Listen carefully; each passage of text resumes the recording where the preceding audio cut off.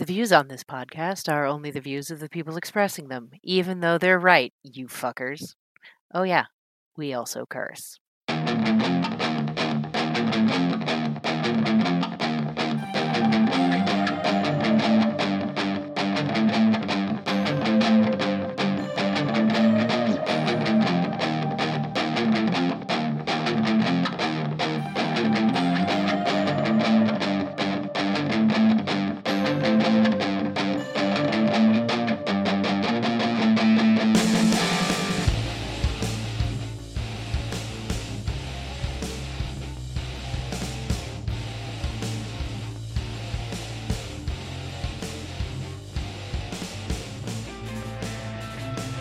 Spoilers, people. We're going to talk about things that are feminism and equality and all of that. This is We All Have an X Chromosome. My name is Bill, and this is my partner, Noel. Well, partner in podcasting, anyway. I'm going to say all those things that we say at the beginning of every episode. The like, subscribe, rate, review. That is literally where you can tell us where your favorite what your favorite dinosaur is, because we don't really care about feedback on those things. If you have feedback, please email us. That'll be in the show notes. Write us at xchromosomepodcast.com. And Bill has it memorized. I don't have any room. I still have Jeopardy answers that I need to purge. Well, you say what we have, and I will give the address. Okay. We are also on Patreon. Patreon is www.patreon.com/X-Chromosome Podcasts. Okay. We have a Twitter, but we don't really use it for anything, so, I mean, you don't have to add us. But you can also add us at X-Chromosome Pod. I'm the one that's basically the one that's on the tweet machine, so I'm hoping to find out more things to talk about. Yeah, I generally run our Facebook page, which is, I had it up just a second ago. You can search for We All Have an X Chromosome. And at We All Have an X Chromosome, all squished together, no fun characters. I rant on there a lot. Yes, Tons of micro rants. And when she is not ranting because she gets banned from Facebook, she's like, Bill, put this on the Facebook, and this on the Facebook, and this on the Facebook. Yeah, apparently I say things that are upsetting to people, and by people I mean very, very fragile masculine types, and I make them cry, and for that I get put in Facebook jail. Which is dumb.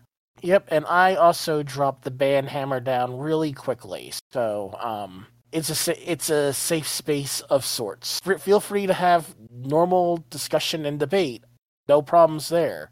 But when you're trolling to troll, goodbye. I have no patience for that shit. We are here for discussion. We are here for getting tagged in things that you want us to talk about. It'll help us generate topics. If you're out on the Book of Face and you find some weird fuckery that, needs some feminism dropped all over it, please tag the show so we can find it later.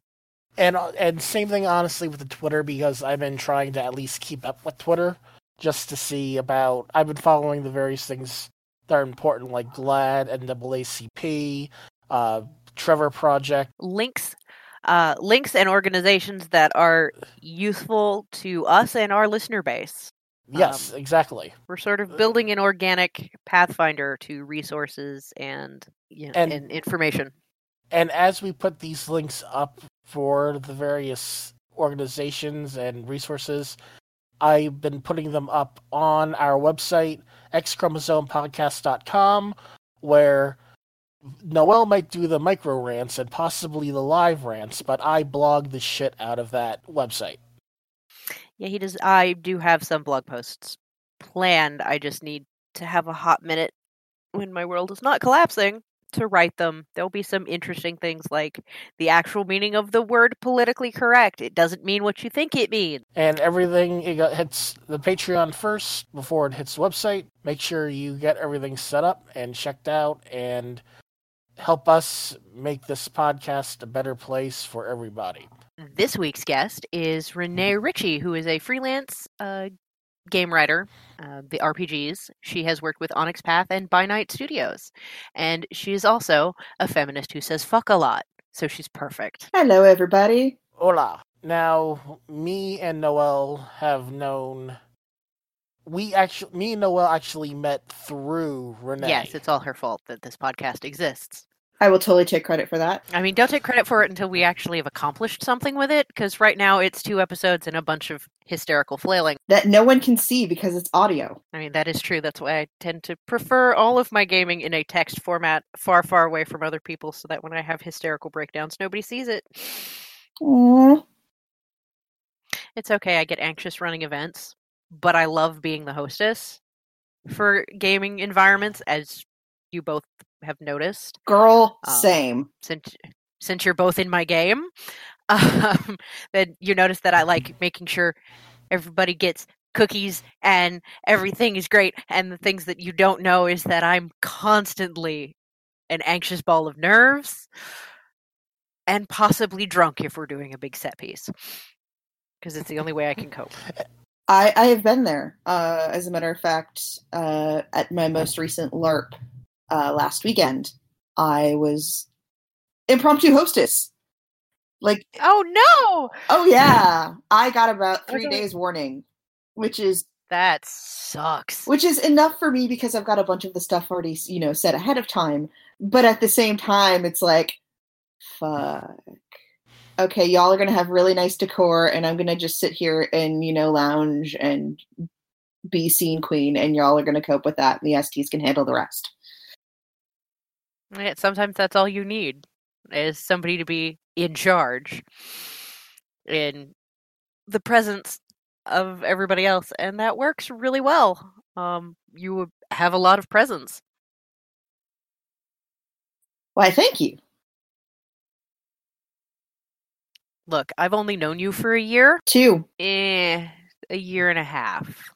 I want to say we actually met about April or May of 2017, because that was before the Game Chronicle started, that actually had us in heavy contact with each other.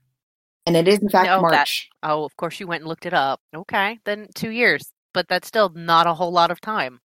But I have observed you quite a bit, because I'm an internet stalker. Well, at least you admit it. So let's go through and get with the actual topics at hand, because we have topics. We do have topics. So we will start with the bi-weekly audio rage. That is Noelle. Okay. Are you sure you don't want to go first, because yours is squishy and mine is horrible? You want to just... Okay. You want to give them a break? All right, let's go with the squishiness, yeah. All right? Because this is squishy just like me. And let's me. Go through... we are all squishy. We all have an X chromosome, and we are all squishy. That will be on a t-shirt. We are all squishy. I want to talk about female representation in things that are generally a male-dominated format. Many people paying attention on the news before Captain Marvel came out, there was a bunch of trolls trying to already bring the numbers down on Rotten Tomatoes over the Captain Marvel movie. Now, I am the one with all the feels on this podcast, and things have been happening in regards to the openings and things of that nature. First of all, Captain Marvel basically, destroyed the box office, and it's open. The number of memes I have seen about Captain Marvel tops box office, and the various responses of, I am jealous of the box office. Let's see. 500 million today. I have a friend who writes movie reviews for Forbes magazine, so you should follow the ticket booth at Forbes, because he's awesome and writes very insightful shit. But he's been very pleased about Captain Marvel and had to write today that, yeah, it's smashing records. Yep. 18th biggest opening weekend of all time. 9th biggest comic book superhero debut of all time. 6th biggest domestic debut for a female-led movie. And this is from yesterday, because I'm looking at a Forbes article from yesterday. Fourth biggest superhero launch ever in China. Fourth biggest domestic opening for a Samuel L. Jackson movie. These are just some things that... Motherfucker. I need to cite some of these stats, because somebody did all the stats for me. Thank you, Scott Mendelson. You don't even listen to the podcast, but I'm shouting you out. Fourth biggest pre-summer debut ever. Fourth biggest or third biggest domestic debut for a non-sequel. Mm-hmm. Biggest IMAX global launch for a non-sequel. Biggest opening weekend for a female-directed feature. So this went through and defeated Wonder Woman. Biggest domestic debut for a female-led comic book superhero movie. Biggest overseas debut for a female-led movie. The list goes on and on. And the most important one, and I'm sorry, Black Panther. Biggest opening weekend for a movie starring a cat. Technically not a cat. But as of this article titled Captain Marvel, the box office records it broke or almost broke in its 156 million debut of March 11th, 2019. That's what I'm looking at right now. Again, this is from Forbes. It's the... in 3 days, it was the 57th biggest comic book movie and 58th biggest superhero movie in North America. It will be in the top 50 by the end. Even a 190 million 7-day total and a 55% drop in weekend 2 to 69 million would give the film a 10-day cumulative just over under the 259 million total of Captain America: The Winter Soldier, which everybody seems to think is the best Captain America movie. So wrong. I have opinions. Even merely okay legs, like Hunger Games levels, should push Captain Marvel just over the 408,413 million cumes of Captain America: Civil War, Iron Man 3, and Wonder Woman. Legs closer to Civil War and Iron Man 3 still gets the movie to around 355 million domestic.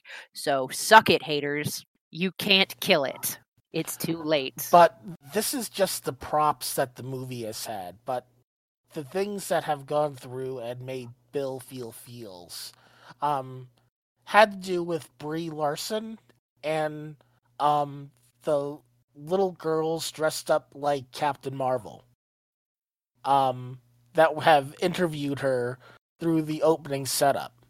There was a video, and I think I posted this to the Facebook. I'll repost it in the link here, but at the UK premiere of Captain Marvel, there was a little girl dressed as Captain Marvel interviewing Brie Larson on the red carpet. Red carpet. This precious tiny little bab.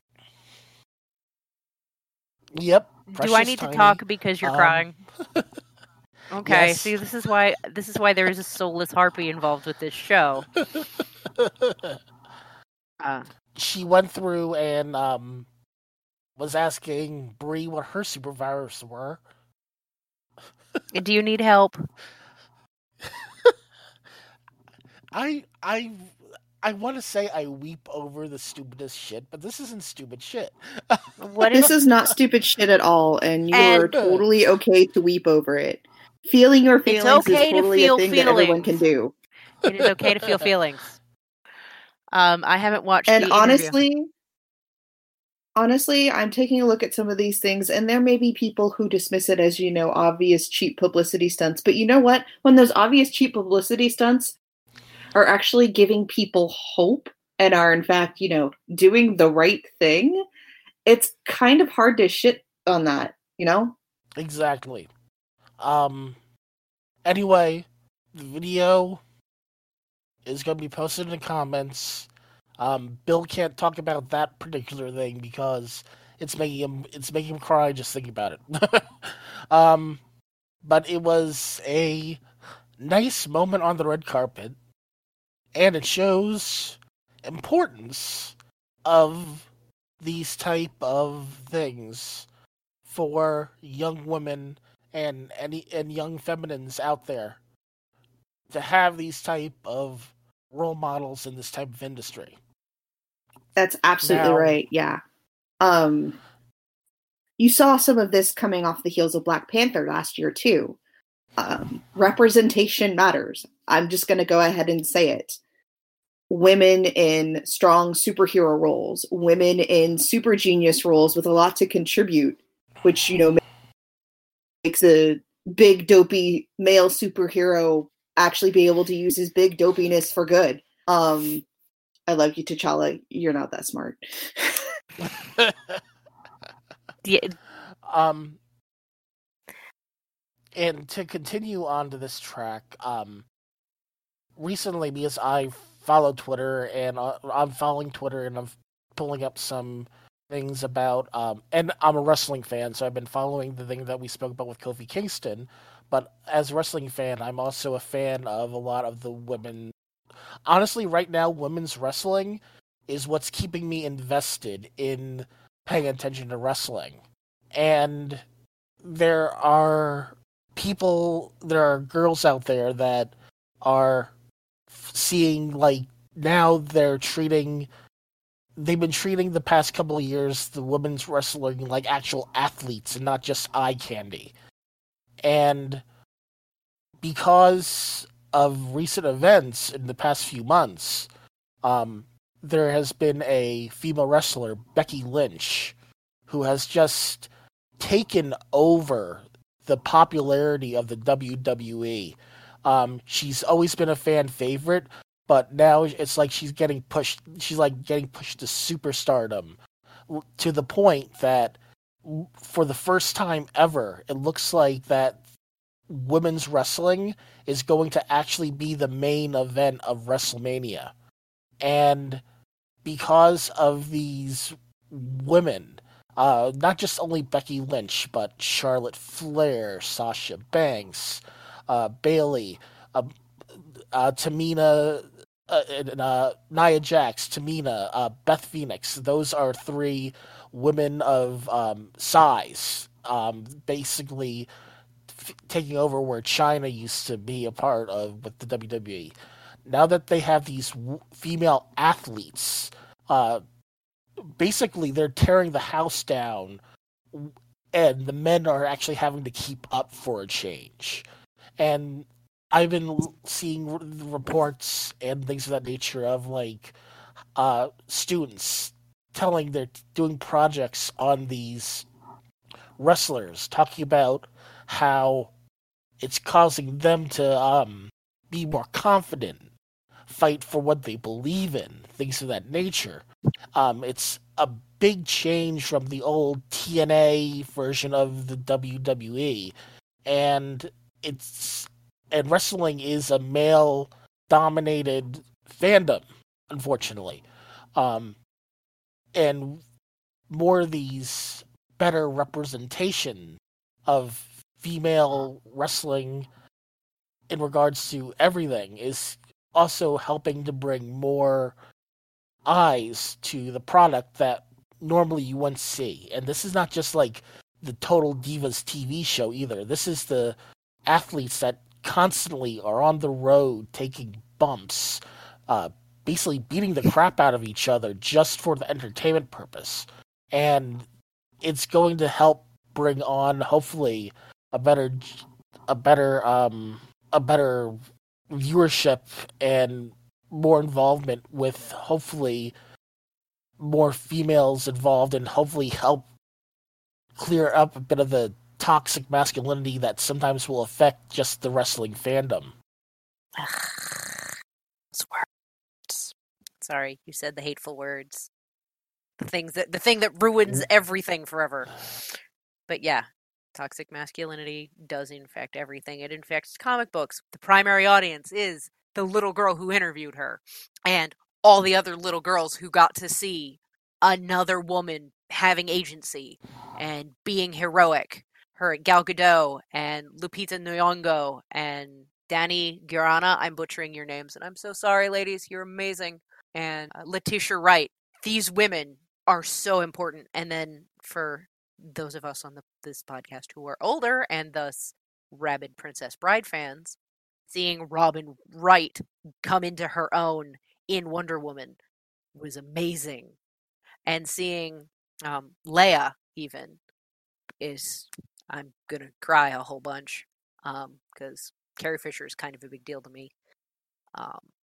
But God bless Space Mom. Seeing the progression of that character, I posted on a friend's Facebook feed. It was a discussion about how there's too much Anakin in Leia, and she's what Anakin should have been if they had done it right. Anakin would have been everything that Leia Organa became, but she learned to master her emotions, to not suppress them, to not then, because they are suppressed, let them rule her.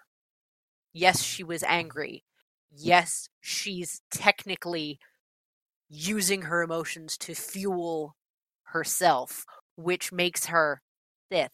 That is the Sith way of accessing the Force, is through your connection to and mastery of your emotions. She's technically a Sith, but she's the best sort. Anger is not a problem unless you use it wrongly. Righteous wrath in the face of injustice is a good thing. And between my theory for the film, we're getting into some conspiracy shit, is that between Rey studying with Luke, whatever planet that is, I don't remember, and working with Leia, she will be the synthesis of that Sith-like accessing the Force, because Rey uses her emotions to fuel her as well. She'll learn to temper them because of her training from Luke. And she'll be the synthesis of both philosophies, and she will be the balance that was supposed to be brought to the Force. I find it kind of fascinating that with all of the previous Star Wars movies, you see a lot of back and forth between the duality of the Sith and the Jedi, but it's really the direction that this final trilogy is taking, where it's basically the women who are mostly in charge here, finally saying, no, we've had it with your dualist bullshit, and we're going to basically blaze our own trail, and it's beautiful to watch. And a lot of the backlash that we've been seeing just with Captain Marvel, you saw a lot of it with Jedi. The release of The Force Awakens as well. And even just, but just even talking about what the story was going to be for The Force Awakens before it even opened, while it was still even in production, people were shitting on it and trying to shoot it down because there was a female presenting protagonist. And I just want to bring up one more thing in regards to the Captain Marvel movie, and it's about supporting each other. When with Captain Marvel opening up everything, people were immediately trying to pit the whole Captain Marvel versus Wonder Woman together. Oh my god! Immediately, pretty much afterwards, Gail Gadot goes through and gives a shout out to Brie Larson about how great everything is going for Captain Marvel. Patty Jenkins, the director of Wonder Woman, gives a shout out again to Brie Larson because of the Captain Marvel. You have women supporting other women in regards to this type of thing, and everybody needs to go through and support this type of representation. These women are basically not giving a shit about what anybody else thinks. They are there to support each other, and this is a good thing. It's like women competing against other women is just a manifestation of dun-dun, toxic masculinity. When we stop giving a shit about what men think, we suddenly discover that we like each other, and that any difficulties we might have had were placed upon us by the patriarchy in order to keep us divided and keep us divided. So the faster we can free ourselves, then we can get to pulling everybody else out of the system, because if half of what supports the system disappears, it will collapse. But we've got so much work. All right. And it's frustrating. But I suppose we should go into the whole righteous wrath being a good Yeah, thing. it's the squishy time is over. Okay. When I shared this story as a possible thing that I was going to be super duper angry about, Renee was very rightly, what the fuck? Because it is some serious fucking shit. Now, it is some shit. And this is not the only place it's happening. So wherever you live in the nation, be aware that cops aren't our friends. And that any one of them could be this shitty. So verify over and over again. As some of you know, and as the rest of you are soon to learn, I live in central Ohio. So the nearest big city to my humble dwelling and podcasting lair is Columbus. This week, Columbus officer Andrew Mitchell was indicted on federal charges of depriving victims of their constitutional rights by kidnapping victims under the guise of an arrest and forcing them to engage in sex for their freedom. So he was kidnapping and raping people with his badge. With his badge. Literally the opposite of his job. And other cops had to know about it and let him get away with it. He first came to my attention courtesy of the Columbus Murderinos group. We all like the podcast My Favorite Murder, and we talk about local bullshit, try to be supportive of victims' rights and all that kind of good stuff together and support each other when shitty stuff happens. Because cops suck at believing women. Spoilers. Again, they're not our friends. Unless you are, or appear to be, straight, white, and male, the cops don't give a fuck about you. They might not know they don't give a fuck about you and think, no, we really do care. But the system is set up so that they can't care. Which sucks because that makes good cops complicit in this bullshit. But the case, I don't know if they reference it in this article, but I saw it in it was in the Columbus Dispatch today when they talked about it. The charges were filed in federal court yesterday afternoon. That would be Monday, March 11th, in case you are from the future and listening to this piece of the past. He's also accused of multiple counts of witness tampering and making false arrests. He is a 30-year veteran of the Columbus Police Force. I guess they can't take those away from him. This isn't the NCAA. They can't just vacate his record and make him not exist. He is under investigation for the shooting death of Donald Castleberry, a.k.a. Donna Dalton, on August 23rd, 2018, during an alleged prostitution sting. This is where he came into my awareness because my entire Facebook group that's based on lovers of true crime were pissed. Because one, sex work is honest work. Don't fucking treat people as less just because they have a job that society has told you is not valuable or criminal or dirty or immoral. All of those are constructs and not necessarily true. And two, he shot her multiple times for stabbing him in the hand. They were in his car. The car was pulled against, or the passenger door was up against a wall. She couldn't get out unless she went past him. She died for telling him no. This has to stop. It's just bullshit. She was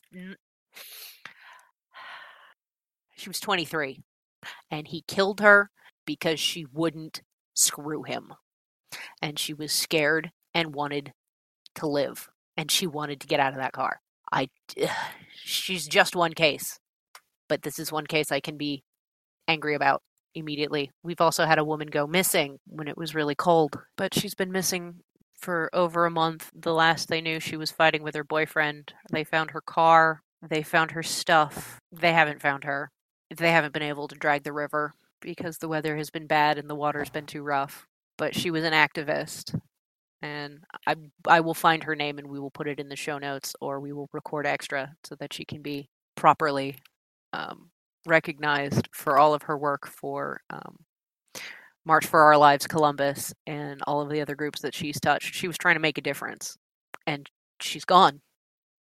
Yeah, maybe we should have saved the Captain Marvel shit for after the heavy stuff. But yeah, but this is just one example of many instances of this kind of crap that has occurred around the country and around the world. Sex workers getting harassed, injured, and murdered by police just for trying to do their jobs and trying to do their jobs in the safest way they possibly can.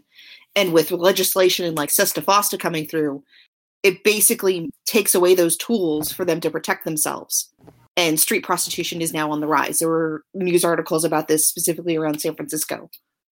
And there are a lot of women at risk. And actually, not just women, sex workers of any gender. It's not okay.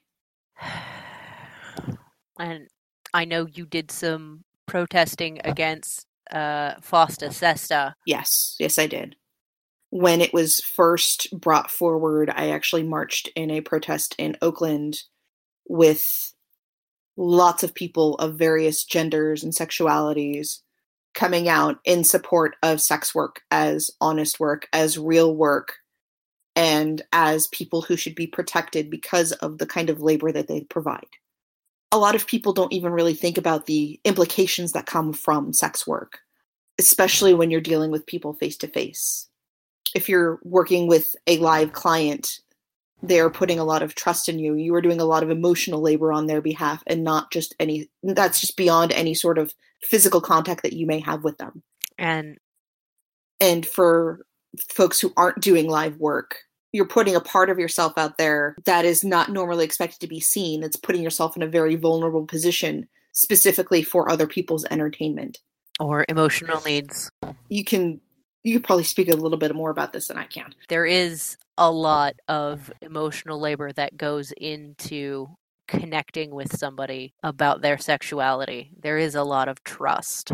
There is a lot of vulnerability. I know enough people that, should that become an avenue that gets explored in my general life or in the lives of somebody I care about, where there is face-to-face contact, I have people I know I can send or have nearby so that people remain safe.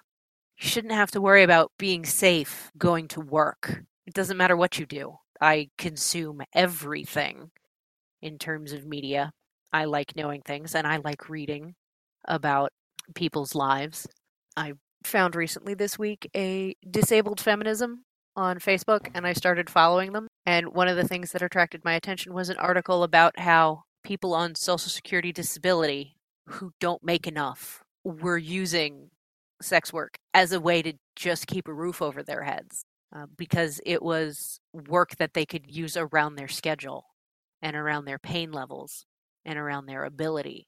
It's one of the few jobs where you can make your own schedule, and if you can't work that day, no one's going to fire you because you're your boss. It's a job where there's always going to be a demand for the labor involved, but they're having to take more risks, and these are already vulnerable beyond the normal because they have mobility issues, they have other multipliers on the shit cake of stuff they have to deal with just to get through the day, chronic pain, all of these other things. To have the law tell them, we're taking away everything that you were using to survive and be safe because fuck you, is infuriating. I have a little sidebar rant about the NFL. I don't know if I covered that, but I'm gonna yell about it again if I did. Fuck Robert Kraft, he's a rapist. Yeah, I have my own rant about that too. I'm sure it's just variations on the theme of he's a rapist. We need to stop talking about trafficked women in the same terms that we talk about willing participants in sex work, because they're two completely different things. And the conflation of the two ideas is why lawmakers make stupid laws, because they don't actually talk to real people. You know, it's like with these politicians that keep on saying, we're going to send AOC back to waitressing. We need more waitresses. We need more actual people in government that know what's going on with actual people, not just the rich. Yes. Abso-frickin-lutely. It was a recent tweet AOC went through and mentioned. It's like, look, you say send me back to waitressing like it's a bad thing. We're politicians. We're in government to serve. It's so refreshing that there is somebody in Congress that gets it, and gets it on an organic level, the way Representative Ocasio-Cortez does. I've never felt represented until she got elected. She's not even my representative. My House representative is a piece of shit, and I don't care if he hears it from me. I would call him directly and tell him what a piece of shit he is, except he never answers his phone because he's a Republican. Gotta represent me too, asshole. I am actually more than a little tickled at the fact that there are so many Republican lawmakers out there that are literally terrified of answering the phone because people are realizing exactly what's going on and they're not happy. A lot of people who are lower class who have been voting Republican for generations are literally seeing, oh shit, these people don't actually represent my interests. What the actual fuck? Of course, in a lot of those cases, sometimes it actually takes them being directly injured and their bottom line being hurt for them to see that. But I am glad that it is being seen. It sucks that it has to be seen in this way, but I am glad that there is now more of an outcry against shit that these assholes have been trying to peddle for generations. And I'm fully aware of the whole platform switch between the Democrats and the Republicans in the 60s or the 70s. But that same conservative mindset that has literally just been trying to shit on people, just trying to get by, I am glad to watch that crumble. It needs to die. And I am saying this as a tech worker who gets paid ridiculously well for what I do. I want to pay more taxes to help people who are not making as much as me.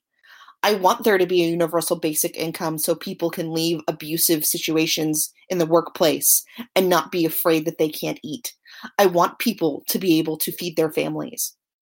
I am more than okay with taking a hit on my income to make that happen. I just want my patients to not be afraid of having to make a choice. And I get that some people don't have empathy or have trouble processing emotion. That's fine. This is to the point of malice, though. Yes, this is not a lack of understanding. This is deliberately to hurt. And I don't understand that. I don't understand how because these are the people that say, oh, it took, knowing someone, my daughter, my family member, having this thing, being this identity, to make me understand that these were people. They all have grandparents and parents. If they need to know someone, there they are. They are the people in power who are maliciously harming the marginalized are literally the beneficiaries of everything they are against. The marginal tax rates, the caps on profits on medication, living wage. They wouldn't be in Congress if there hadn't been people 2 or 3 generations ago working at a gas station and getting cheap college. Yup. Let's try to get a little bit of before we go on to anything that we want to question with Renee, a question for Renee that's on a lighter topic for work that I know that she may have been working on. Changeling. Yes. So this is the new big deal that's been brought up, especially in certain LARP circles. Yes, there's been a demand and a desire for new LARP rules for changing the dreaming for some time now. As a matter of fact, in internal discussions that I have no problem disclosing now, Changeling came as a surprising forerunner for what to do after Vampire and Werewolf. And we were like, okay, we'll do that. Also because Mage is just too fucking hard to deal with in a LARP setting. That said, to the credit of Matt Webb out at Jackalope Studios, he's got some wireframes for some things, and it might actually make mage LARPing viable and feasible. So I'm looking at that with great interest. You mean we can't just throw little beanbags at each other? Not everybody is physically able for that. And some hotels don't really like the idea of projectiles being thrown in the hallways either. Projectiles filled with birdseed work great for outdoor LARP settings. For indoor LARP settings, not so much. That silence is my little brain going, but you can get little pellets, little plastic pellets and balloons at the craft store. And theoretically, those are slightly more durable. So I have a story about a Nerf LARP that I'm in, and it's in an indoor setting. Mm-hmm. They specifically have specialized equipment to pick up the thousands of Nerf rounds that go forward in any sort of combat situation when you have 20 people shooting at each other. I'm not entirely sure that every single LARP that would be willing to attempt this would have the forethought to do such a thing or the budget. I mean, LARPers are not exactly affluent people in general. Until you drop them into an auction. And that money is going towards charity, so that ends up being a tax credit anyway. It's different when you're helping other people. It's easier to throw down a bid in a silent auction than it is to justify buying an extra broom that you need to sweep up all of your Nerf rounds. Yeah. That said, like I said, I'm really looking forward to seeing how that's going to pan out, but that is something entirely different to what I am working on currently. It should be interesting. You're highly intelligent. You have an intuitive grasp just from all of the stuff that you and I have talked about and kicked around and writings of yours that I have observed in the past. You have a very intuitive grasp of how mechanics should work. And you are a ferocious advocate for safe, sane, consensual LARPing. Absolutely. Yeah, I used 3 words that are going to super upset some people, but role-playing is role-playing, no matter where it happens. Oh, no, I'm going to be right up front and say it. The things that I learned and that taught me the most about how to LARP well, I learned from BDSM. I'm just going to straight up say it. There have been so many comparisons to the two activities in the past that you might as well just say it.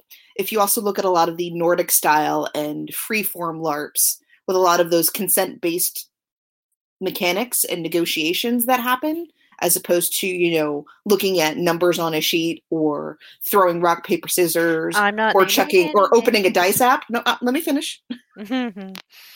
Yeah. It is very clear that these organizers have some sort of grasp of BDSM as well, just from the consent negotiations. Well, it's just a lot of LARPers are really kinky fuckers, and it's great. I mean, yes, we're dressing up and playing pretend beat up on each other. We're just not allowed to hit. Unless you're in a boffer LARP, and then you are a super kinky motherfucker, because you are signing up to hit and get hit, and you love it. And even then, that's lightest touch, which not all BDSM scenes are. Let's be frank.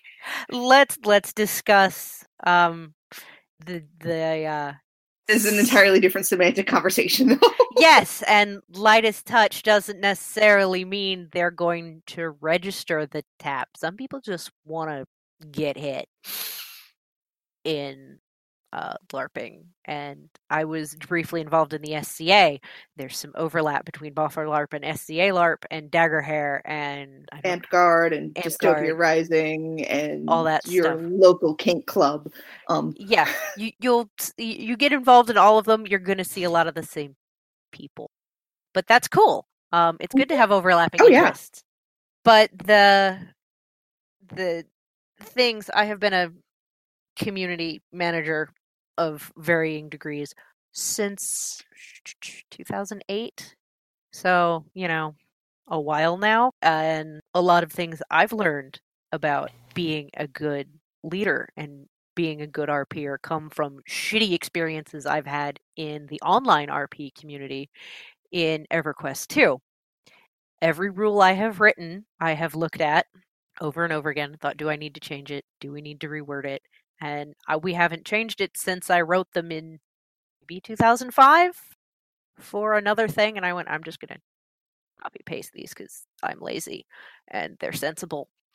And there's a lot of overlap in the rules that you have written that I've seen in other games. And on a funny note, compared to that, the folks at Jackalope have another rule, which is don't make us make another rule. Because if they do you do something that is not okay, that is not covered in their current rule set, they will make a rule for you and they will name it after you, and there will be a highly unflattering story because of it. Yes, and well, see, that's not quite as far as I would go. Not only would I be, this is the you're a fucking asshole name, and here's why this rule exists story. It's this specific person is never allowed here again. They found a way to break the rules, so they made me make a new rule. They're not allowed in my sandbox anymore. Oh, that usually happened as part of it too. Okay, as long as that was a part of it, because I am. Oh yeah, I'm a very firm believer in the banhammer and of policing the out of character community.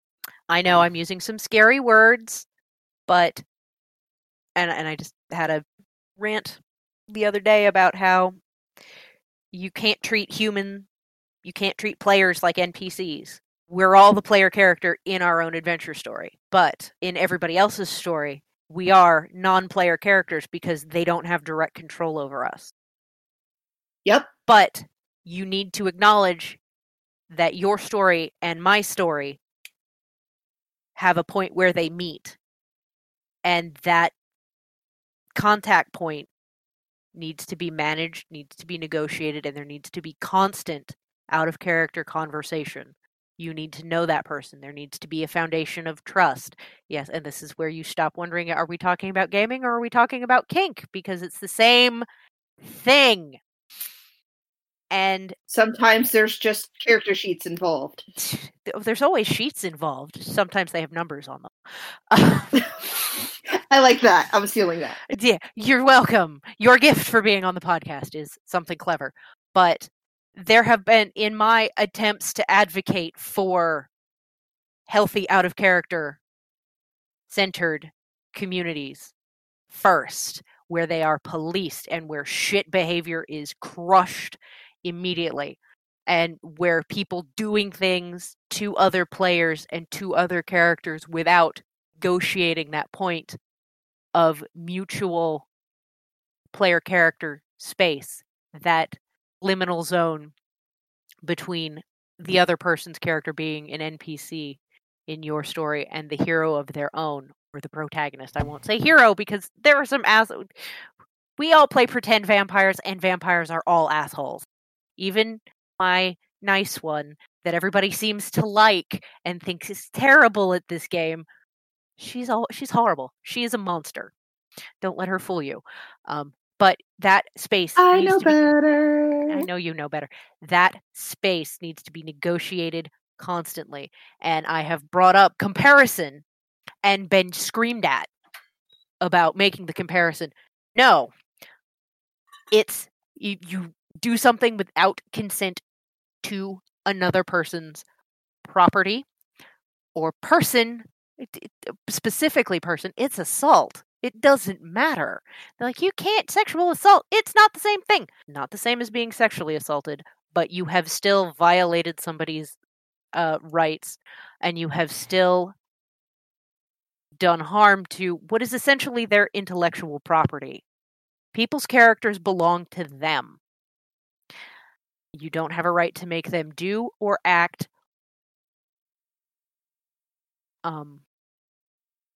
play according to your desires.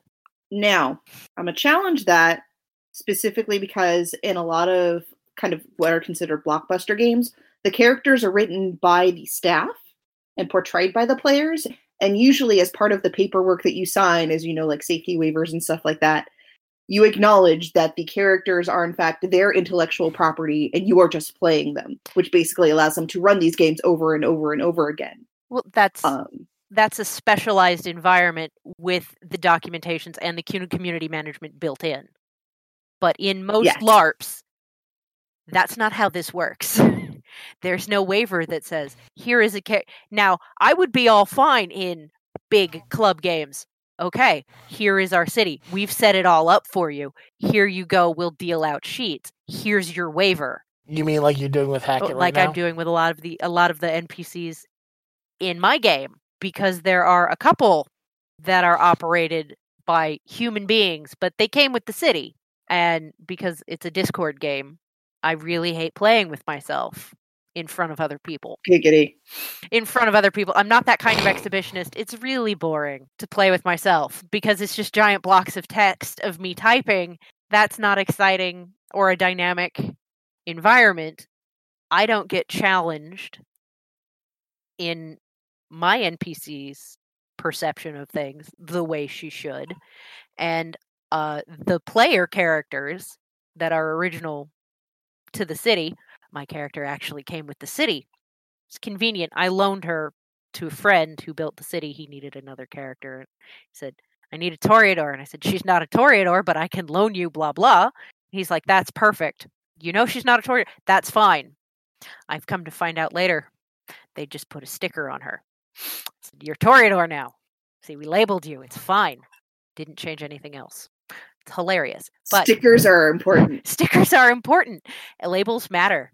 But it's just funny. And it allowed me to run this game and have some interactions with some people I very much enjoyed and did not get enough of a chance to interact with in another venue. But I would never think to box someone into a corner with their story or not check with another player when I'm like, I'm going to do some fucked up shit.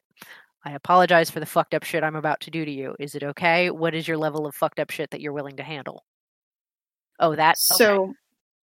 So I think a big difference, a big kind of disconnect where this sort of thing happens, especially around consent with a character, is specifically when you're involving a very involved character sheet. If you have these numbers that basically tell you the things that you can do well and the things that you don't do well, it abstracts the whole interaction to a point where some players don't actually see the people portraying these characters. They just say, oh, well, my sheet is just interacting with your sheet, without forgetting that there is a person playing out the strategy involved with the other sheet there. And that's kind of where you see a lot of the disconnect and a lot of the issues that you see in larger organized games where people are just being absolute shits to other people in character and out of character just because they feel like their sheet says they can. Yeah, that attitude. And I'm not going to name names, but you fuckers know who you are. And if you listen to this podcast, yes, I'm calling you out. Fight me. So, but that there have attitude, been, and actually, yeah. The attitude. And actually specifically with that organization.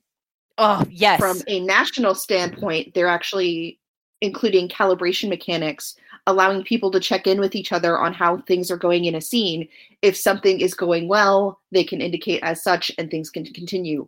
If it's not going well or they're not really sure how they feel about it, the scene has to pause. And those sorts of discussions about, okay, what is okay with my what is okay with the player going through with this character and what is not, have to occur specifically for player safety purposes. Because in a lot of cases, we can academically make the separation between a player and a character, but our lizard brain doesn't make that distinction. No, it doesn't. That terrible trauma that is happening to your character, your lizard brain thinks, oh God, I am going through something terrible. I need to lash out, or I need to go hide. It is the same kind of, it is literally our brains being fooled into the sort of thing we're trying to simulate or emulate, as it were. It's working, perhaps a little too well. They may be characters, they may be masks that we wear, but the thing that animates them is our soul, ourselves. So the only way they feel is through us. And this is some personal experience time. And I'm going to be okay. I promise I'm going to be okay with this. But when you find yourself in a situation that is almost identical to a real life situation you went through and traumatized you badly, and no one is listening to you, begging them to find a different way to go because you need help walking out of this, there's a problem. So if that's what's going on in the organization, it was worth it. I'm okay with taking the hit, so no one else has to. So, to be clear, steps have been made in that direction before you even came to the club. It is immensely unfortunate that what happened to you happened as that transition was taking place. And I am very, very sorry that you went through that. You're not the one. You're not the one who needs to apologize. I understand that. I can still feel shitty that happened to you because you're my friend. I accept that you feel shitty. But if I'm one of the last people that has to go through that, that's okay. If I was, you probably won't be the last. The very nature of heavily mechanical games is that people are going to be put in situations where their characters may very well die when the player doesn't necessarily want them to. And the people who are on the other side of whatever conflict that is aren't willing to accept a mediation where that character survives. Then it's a highly competitive, it is a competitive LARP by nature. The problem with that dynamic, if there is no compromise that can be reached, then nothing happened. If you can't mediate a compromise, then kill the scene. It never happened. You stay in your corner, you stay in your corner, you know you two can't play together. This is a fiat to break your involvement. You're both free, go about your business, and then staff has to clean shit up. But it will force people, when they're told, no, you don't get to gloat about that thing because you can't play nice with other people, it'll start reinforcing a more, if I want to have this moment, this emotionally satisfying thing, I have to jump through this hoop first, and I have to show I have done everything correctly. Players can be taught. I understand that. I still feel like the culture in that particular club, of which I am still a member, is going through some really rough challenges. I don't know if it will get to the point that is ideal for you, but it will definitely be a better place. It will definitely be a better place that is more respectful of player emotions and player trauma. That is a better place in general, and that's all I want. If I gotta walk through a shitty place because it wasn't where it needed to be, where that was respected, to add fuel to the fire to get it there, that's fine. I'll take that. I'm probably not going to go back because my brain doesn't know the difference on some level. I couldn't keep a promise to a friend because I couldn't log into the site. I couldn't go to the site. My brain just wouldn't allow that to occur because it went, it protected me from somewhere that isn't healthy for me. And that's okay. If it works for other people, that's great. If it becomes even better, that's also great. I was there, I did what I needed to do, and I'm walking away. That's fine. I will never ever believe that role-playing is competitive. Yeah, if you having to go through crap is helping lead towards a better environment, then yeah, I understand that. I'll take the hit. I'm probably not going to come back because I can't ethically exist in an environment where community storytelling is seen as a competitive thing, sheets or no sheets. The sheets, to me, coming from my background, sheets are just a set of conventions by which we're not playing cops and robbers, and all I can think of is that Calvin and Hobbes 2-panel cartoon. They're playing cowboys, and Calvin goes, pow, to shoot Hobbes, and Hobbes stares at him and goes, kapwang! I'm gesturing as the bullet is bouncing off of him. The sheets are just to keep that from happening and being an endless circle of, I hit you, no I didn't. They're not the purpose. And I can't exist ethically or intellectually in an environment where that's not the core understanding. And that is absolutely okay. I think you personally would have a really good time with some of these blockbuster LARPs. Unfortunately, those blockbuster LARPs tend to have a really big price tag because we're competing with the wedding industry, at least here in the United States, for any sort of space. For example, I went to Armistice Arcane back in January. It was a lovely event. I had an amazing time. It was all consent based. People had things that they could do, and the target of that base of whatever powers basically got to interpret how that power affected their character. And it had people who were willing to play to lose, basically not have their character win all the time and suffer setbacks. But it was a $900 ticket, which included a hotel stay for the duration of the LARP. Well, that's it okay. Included food. It included paying the writers. Okay, so well then that's not so bad. Yeah, there are a lot of different costs involved. You absolutely get what you pay for as far as quality is concerned, and the quality was top-notch. That said, not everybody can afford that. The only reason I was able to afford that is because they have payment plans. And I'm on a payment plan to go to the next one, which is going to be in January, and I'm looking forward to it immensely, even though it is like 10 months away. That's okay. And yeah, that kind of mechanic and that mindset that you mentioned, I don't have to win all the time. That's not a healthy mindset. If you are LARPing and that's your mindset, check yourself. Because winning all the time doesn't necessarily mean winning. It's counterintuitive. But I keep going back to my EverQuest 2 days because that's where the bulk of my RP life has occurred. There's a guild called Demos. My character Ureli made fun of them regularly because that was the name of the course. So there was a running joke there. I was good friends with their guild leader. Their guild leader had an alt in my guild, so we were that level of friendly.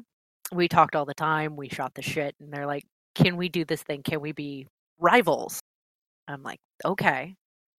Because it just sort of organically arose that Moonshadows and Demos were rivals because Moonshadows wants stability so that they can be evil in peace and smuggle and lie and cheat and steal and generally not get caught. It's easier to do when things are chill rather than everything in chaos and everybody's paranoid. Yes, I'm getting to that part, honey. Also in the studio with us, but being very well behaved, is my husband, who just got to the punchline of the story. He said, "Can we be rivals?" I said, "Yes, this is great." They wanted chaos. We wanted order. It's perfect setup for two evil teams. They attacked our stronghold. We lost. My guild lost. We lost really badly. They ran an airship into our fort. Things were on fire. The note my husband held up said, "I took a flaming airship to the chest," because he did, and he was dead for a little while. It's a world with magic. You don't stay dead long. He got better. Unlike Eris, Phoenix Down's work. It's a Final Fantasy VII reference. It's like, I don't understand why Eris is still dead. They're Phoenix Down, and the girl in the pink dress lives for the rest of the game. It was a really weird mechanic that made no sense in world. But yeah, he got over it, but it took him a while, and it was very traumatic to my player, who was soulbound to him. So when his soul tried to leave, it jerked her out of her body. And so she spent a couple of days screwed up. We had to rebuild the fortress. People died. The leadership of the guild was gone for a while, and the officers had to figure out how to handle shit. It was great. It was one of the best times I've ever had, and I lost. That's what communication can do. So I want to bring it back a little bit less off of the LARP aspect and more onto the feminism aspect. Renee, as you are a woman that works in the gaming field as a freelancer and with other industries, what do you see would be needed for more involvement in the industry, for more representation within the genders that want to get into the field from your perspective? Men, stop being shitheels. That's a real simple answer. I'm not kidding. I second. From game store employee perspective, stop. You can't get women. Go ahead. Sorry. the hobby itself still has a whole lot of men, and it still has a whole shit ton of white people. The way we can get more of these underserved populations involved in our hobby is to stop being shitheels to them. This is a very, very deliberate reason why I made sure that there was heavy representation from the LGBTQ community, specifically in my write-up for Satyrs, for the beta slice for Changeling. There's in fact a secret society called the Legendary Children, straight out of Paris is Burning, not really giving a shit if you're Seelie or unseelie or whatever gender you put forward. As long as you look good and you dance, you are welcome. And that's more... That is a synthesis. That is, it's kind of lumping together the ball scene from New York City in the 1970s and the club kid scene from the 1990s. But that was where these marginalized kids got together and created a sense of community. And I wanted to see that represented in our game. It absolutely should be. Other things that these presumably straight white males can do to not be shitheels is think about your characters as you're making them for 5 seconds. Don't design a character based on tropes and stereotypes. Just don't. Go to TV tropes. Find the negative ones. If you discover your character hits 5 minimum, at 5 or more of the negative tropes, start over. Your character is shitty, and you're going to drive people away. Don't use mental health stereotypes as a throwaway. In this game, we had a character in my game. We had a character who was wrestling with gender identity issues and was a Malkavian, but that wasn't the derangement, and that was the only way I was going to let any character like that fly, is because your gender identity is not a punchline, and neither is anybody else's. And gender identity outside of what society assumes your gender identity is based on what your body looks like is not mental illness either. No, nor should it ever be allowed to be treated that way. Gaming-related side note on this. One of the canon NPCs in Vampire the Masquerade is Celeste. Celeste is a trans daughter of Cacophony. The original treatment of Celeste used the wrong pronouns and basically treated it as a weird edge case. When, for Mind's Eye Society, I helped write the setting guide specifically for the Daughters of Cacophony for their chronicle, I made sure to include her appropriate pronouns, and looking at the trends of gender identity and how it's being expressed now, in that game at least, she is one of the biggest proponents for having a decidedly gender-neutral term for the bloodline as a whole, cacophonous, as opposed to Daughters of Cacophony or Sons of Discord, which were a fan creation but then made it into canon somehow, and that is a rant for another day. But ultimately, she got the short end of the stick in the canon, and I did not want to see that happen again.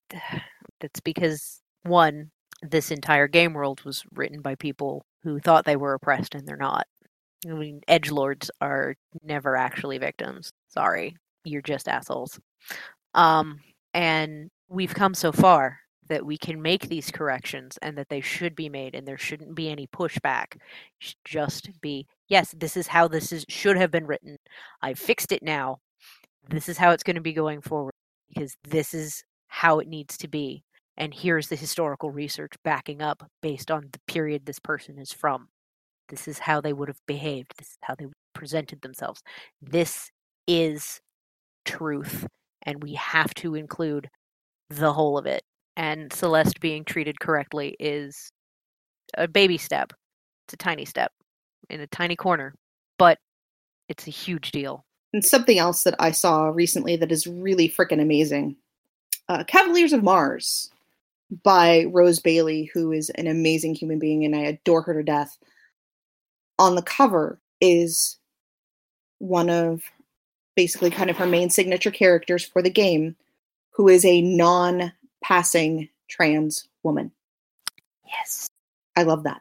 And just think about moving to a point where we don't use words like that anymore, because we've divorced ourselves from manufactured ideas of what women look like. Because that's exciting. Because, again, this goes all the way back to the top of the hour, or the top of the show. Been more than an hour, hasn't it? And representation mattering. That's one book and one book cover. But some nerd in some game store somewhere is going to look at the cover and go, ooh, shiny art, and see themselves. Yep. And they're going to feel included. And that matters so much. And you see it in role-playing games. You see it in comic books and movies, as we were just discussing earlier. Mm-hmm. And, I mean, just even going back to the Ghostbusters reboot and how much people put up a stink because the whole squad was women. And how that uproar and that false outrage has literally been drowned by the immense success and more of these movies and media properties where women are taking charge and being leaders and being heroes and just seeing it take off. Yeah. We haven't even talked about She-Ra. I know, right? Oh my God. I fucking love the new She-Ra. I like devoured it in like 2 nights. It was like gone in a weekend. I haven't watched it yet because I don't watch anything but murder shows. I am a grim bitch. Watch it. Oh my God. I'll add it to the list of things I will plan to watch someday when they take Forensic Files off of Netflix. But I'm also freaking out about. In other words, never. I'm also freaking out about American Gods, but we'll freak out about She-Ra for 2 seconds before I freak out about Orlando Jones. And but angry gets shit done. Angry gets shit done. But the outrage at how She-Ra was drawn from guys was hilarious. Right? Oh my Lord. So many boy tears. I just wanted to like bathe in them. It was great. But sure, you take a look at these costume designs from the 80s. Previous decades, like 70s, 80s, like going all the way back to the like even the 1930s. You see a lot of these costumes that are just simply not practical if you actually want a woman to be able to do something and fight. And the shift for these character redesigns to actually allow for something more practical in combat. Oh my God, it is a glorious thing. I died of joy when I saw these shorts as part of She-Ra's outfit, because I am one of those keen sufferers of chub rub, much like much of the female population. Yes. When I run, yes. My thighs are so into each other, I have to keep them separated. I'm a goddamn mermaid most of the time. Okay, we're going to pause here just because my husband needs to rant for a second. Yes, honey, that's exactly what they're getting bent about. She doesn't have tits and isn't in a bikini anymore or a swimsuit. That's their problem. I know, she looks amazing. There's facial expressions going on.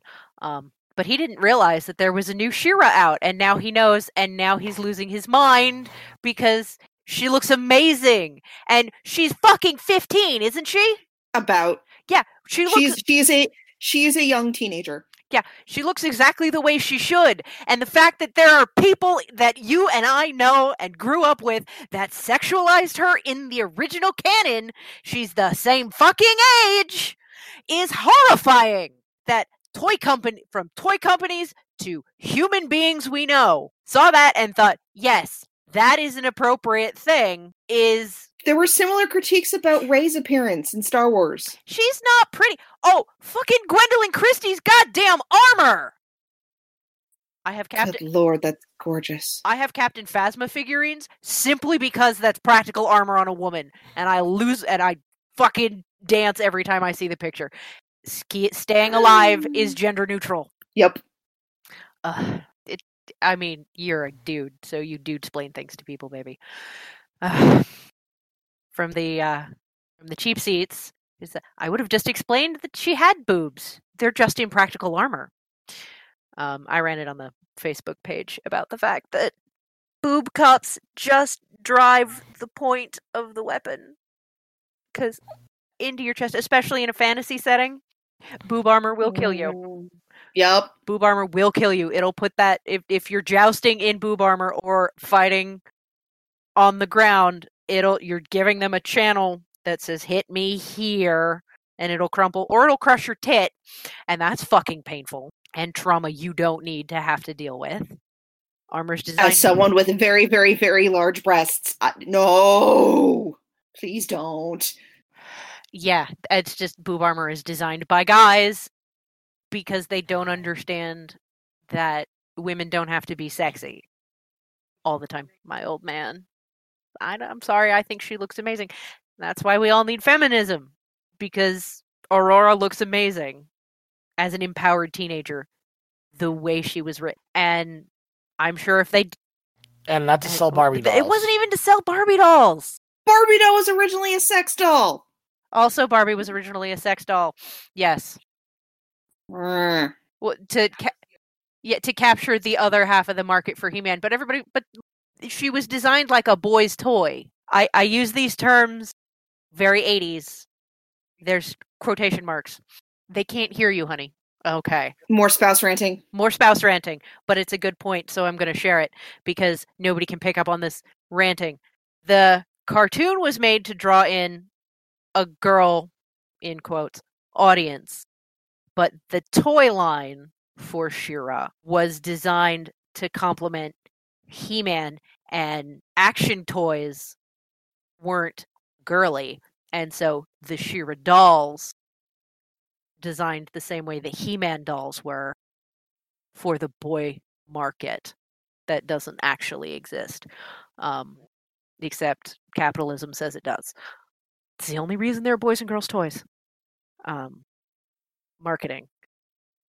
So, yeah. Here's another little thing to make you angry about our childhoods. Remember Spirograph? Yes, I loved that. There's only a boy on the package now. The fuck? Okay, that was so loud it came through my headset and echoed through the office. Yeah, I heard that one. I heard that one too. The neighborhood heard you yell, "The fuck." That's how loud you were. But yes, they took the girl off the package. Not okay. Crafts are gender neutral. Dolls are gender neutral. All this shit exists. A certain category of toys are all gender neutral. We're talking in the context of children's toys. Some toys, you kind of need a couple of different parts to make work. But those are sex toys and different. If your toys are meant to deal with various types of genitalia, then they're not for children. Yes. And even then, toys dealing with certain types of genitalia are not necessarily gender related either. Gender is not what's in your pants. Doom is in your pants. There's probably a cat in my pants right now because they love to sleep on the laundry. I'm not wearing any pants. I have a skirt on, but skirts are gender neutral too. Clothing is gender neutral. All the shit is gender neutral. Yep. Gender exists to sell shit to us as a societal construct. It really does. In the modern era, it exists as a marketing tool. And I want the listeners, because we're ranting about He-Man toys and boys' toys and girls' toys and all of that, I want all of you who listen to go to your Target. I'd say go to Toys R Us, but they're closed forever. But go to Target, go to Walmart, go to Meijer, go to anywhere with a toy aisle. I don't know what you got where you live. I live in Ohio, and we don't have everything cool. But walk the aisles. Look at where the Star Wars toys are versus other toys. Look at where the more film accurate Rey and Jyn Erso and Princess Leia and General Organa and all of that. Look at where those toys are versus super deformed. I'm using that as an art style, more like a Disney princess doll. You know, with the wider eyes, the soft face, the tiny body.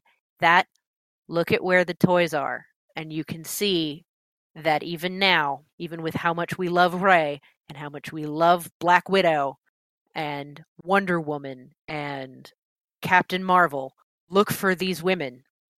Notice what aisle they're in. Notice the color of the packaging. I'll tell you the answer next time we record. But it's fairly obvious, but it's really frustrating because All right. Mhm. Now, before we've been recording for a bit. I just want to, before we go through, I'd like to ask Renee if there's anything specifically that she would like to bring up. I'm gonna need a moment. I'm currently filled with righteous anger. Don't mind me. Righteous anger is perfectly acceptable on this podcast. let it flow. Let it flow through you. Master it, harness it. That was You're adorable. little Sithy of me. Anger gets shit done. Oh, I didn't squeal about American Gods and how amazing most of the primary cast being of color, and Bilquis, Yes. the goddess of love. Oh my god, so pretty. I love it. Have you seen episode 1 of season 2? No, but I've read the book, and I can extrapolate from having seen the entirety of season 1. But I'm probably going to be, as soon as we finish recording, going to watch that episode because I have Stars as part of my Amazon Prime membership. Yes, good. And then we can squeal about it together. Yes. But Bilquis doesn't care what your identity is. If you pretty, she'll hit that. And there's no weirdness about it, and there's no like performative drawing attention to it. In season 1, as she's escaping Tehran, she's with a woman. And that woman dies of AIDS. And That's heartbreaking. that's a huge story, is that this woman of color, this African woman, this beautiful woman, this goddess, has to watch people who love basically die of her gifts, which is, love and passion and all of that, because they weren't recognized as people. And just the way her story is told, it's a nice little transitional moment in season 1 to whatever you are bringing your rage down to bring up. Watching her transition she's sort of bits of everything we've talked about. The marginalization of sex work, the marginalization of people, of sexual identity and sexual orientation. And because she goes from being a powerful goddess to a homeless woman on the street who is in desperate need of medical care.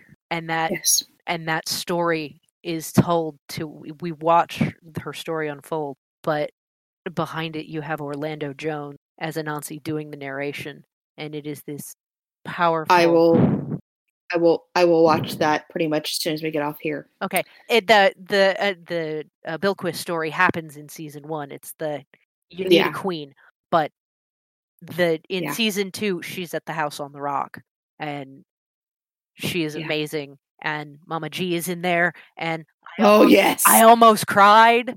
I had a feeling. I've seen it from the trailer, and I am looking forward to it immensely. But anyways, the thing I've been trying to come down into from this blinding rage that many of the people listening may not even realize is something that is inherent to pretty much every woman who is fully aware of how she has been treated throughout history.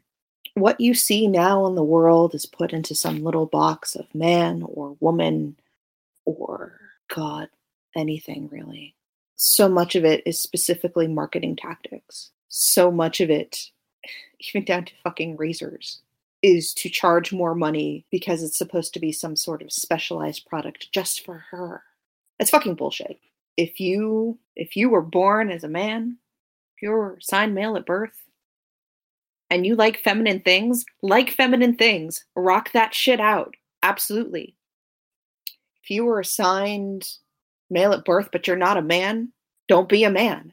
If you were assigned female at birth and you like masculine things, like feminine things, like whatever the fuck you want. The people who are trying to tell you that that is no longer okay, or that is somehow wrong or sinful, are people who aren't willing to think outside of these little boxes that we've been building ourselves for the entirety of history.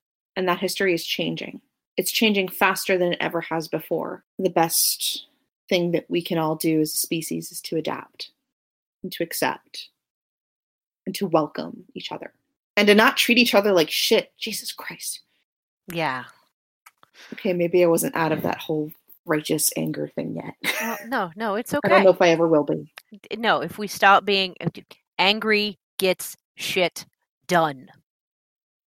I don't have Orlando Jones' power, because I can't. You have your own power, and that is perfectly acceptable. Yeah, but I can't get into the more so. Oh, the Bic for $29. this pen. Ah, Bic for her. What the fuck does that even mean? Look at the price tag that the seller is selling it for. What is it? $30? $29.99. $30 for 2 fucking pens. They better goddamn vibrate and give me the best orgasm of my life. Jesus Christ. That's the only way it's for her. I'm sorry. That's the first thing I think of whenever I think of the pink tax, is when Bic went through and created Bic for her. It's like, it's a fucking pen. What is this fashion ink bullshit?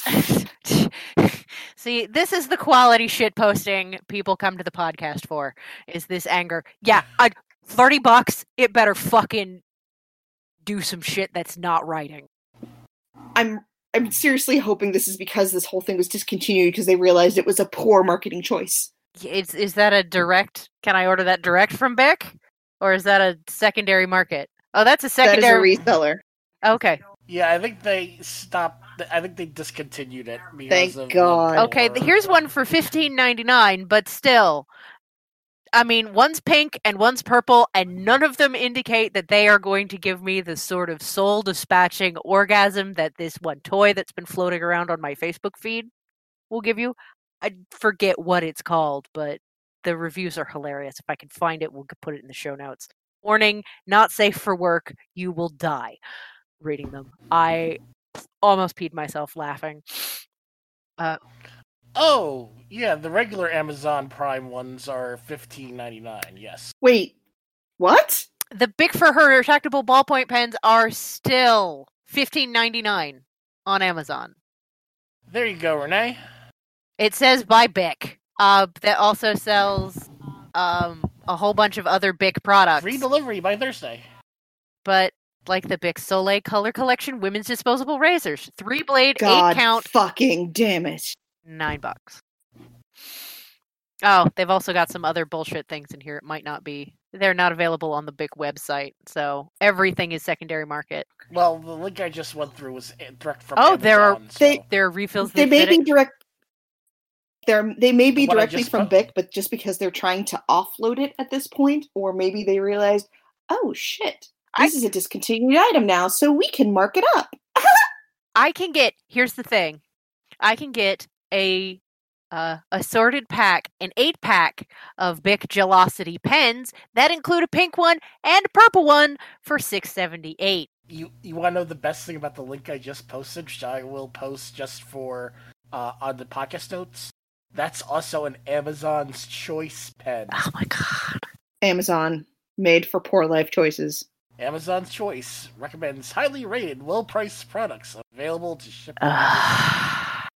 $16 for 2 pens. And the other thing that kills me is all of the Dollar Shave Club, which is marketed toward dudes. Dudes it's easy. They send you the fucking razors, blah, blah, blah, whatever. And they're like, no, we don't care. Oh, if you're women, I'm like, I inherited my grandfather's safety razor handle. The blades are like 10 for $5. They last forever. And they give me the best shave ever. I'm done playing any of these fucking games.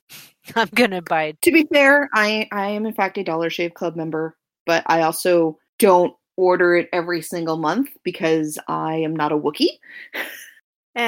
It's gotten thinner over time. I don't particularly shave at all. Ever. I don't show bits of myself to anyone ever. And my husband doesn't care. I shave once per year. I did have a positive interaction with a men's product this week, or this past 7 days. It was lovely. It is if I can find the website, because I was very excited by the smells. I might not be able to find them, but their smells were like amber something and bergamot pepper, And I was like, one, those fragrances are, those are exactly fragrances I would wear. And it was basically, they were saying these are uniquely masculine. I said, my dudes, these are fragrances I would wear and do wear. Oh, it was amber sandalwood, which are classic. Ooh. Yeah, the like deodorant. It's amber sandalwood. How fucking boss is that? I'll find the link. It's Duke and something, and they do nice things for veterans, and good for them. But the page, whoever's their social media manager, responded to me and said, "Welcome aboard. We'll be happy to have you," which was awesome because the marketing department went, "Those are dollars, and I would like them. If you have dollars that belong to me, give them to me." The second post was from a guy. I bet you voted for Hillary too. Haven't heard anything from this. And I haven't heard anything from this Fred. This response anymore, because either they cleaned it up or he was super shut down to the point where he ran away forever. I said, what the fuck does my voting record have to do with the fact that these are classic fragrances that have been in use in men's and women's perfume since forever? Is your masculinity really that fragile? And it was lovely. But it was very nice. Instead of this quiet removal of the of my original comment about the, hey, you're not exclusively masculine, your exclusively masculine scents aren't, and that's okay, which was my intent, was accepted and acknowledged by the company as totally okay. Yeah, you're a girl-shaped person who likes our products. Please buy our stuff. And we don't get that very often in traditional marketing. So that's a girl's thing. Why are you buying a girl thing? Why are you buying a boy thing? But it's been nice to see body care and makeup marketing differently. I don't know if you saw over Christmas, because you were busy, and I watch a ton of TV during the day, and you don't. But Ulta had the most beautiful boy presenting boy in their Christmas television ad. I mean, the makeup was flawless. That, yeah. Oh my god, he's beautiful, and that made me happy. ColourPop partnered with a gentleman identifying person for a 2-palette collection, or a collection that has their lit and their wet collection. But that they're recognizing that, we could make a ton more money if we smashed old marketing stereotypes. I want to say, let's end it. That sounds like a positive note to end things on. I mean, that's much better than the simmering rage, yeah. I would like to thank Renee for being with us. Renee, is there anything that you'd like to plug before we head off? So, as a matter of fact, there is. For those who are LARP and Changeling the Dreaming inclined, the Mind's Eye Theater Changeling the Dreaming beta slice is now available for free on Storyteller's Vault. Also, for those of you who really like Ancient Rome, Mighty Narwhal Productions will be releasing tickets available for sale on the Ides of March for Mystical Rome, which is an alternative history Roman LARP that will be in Washington in September. Tickets available Friday. I want to thank you once again for joining us. We still don't have an outro. So, my name is Bill. And I'm Noelle, and we all have an X chromosome. We'll see you in 2 weeks.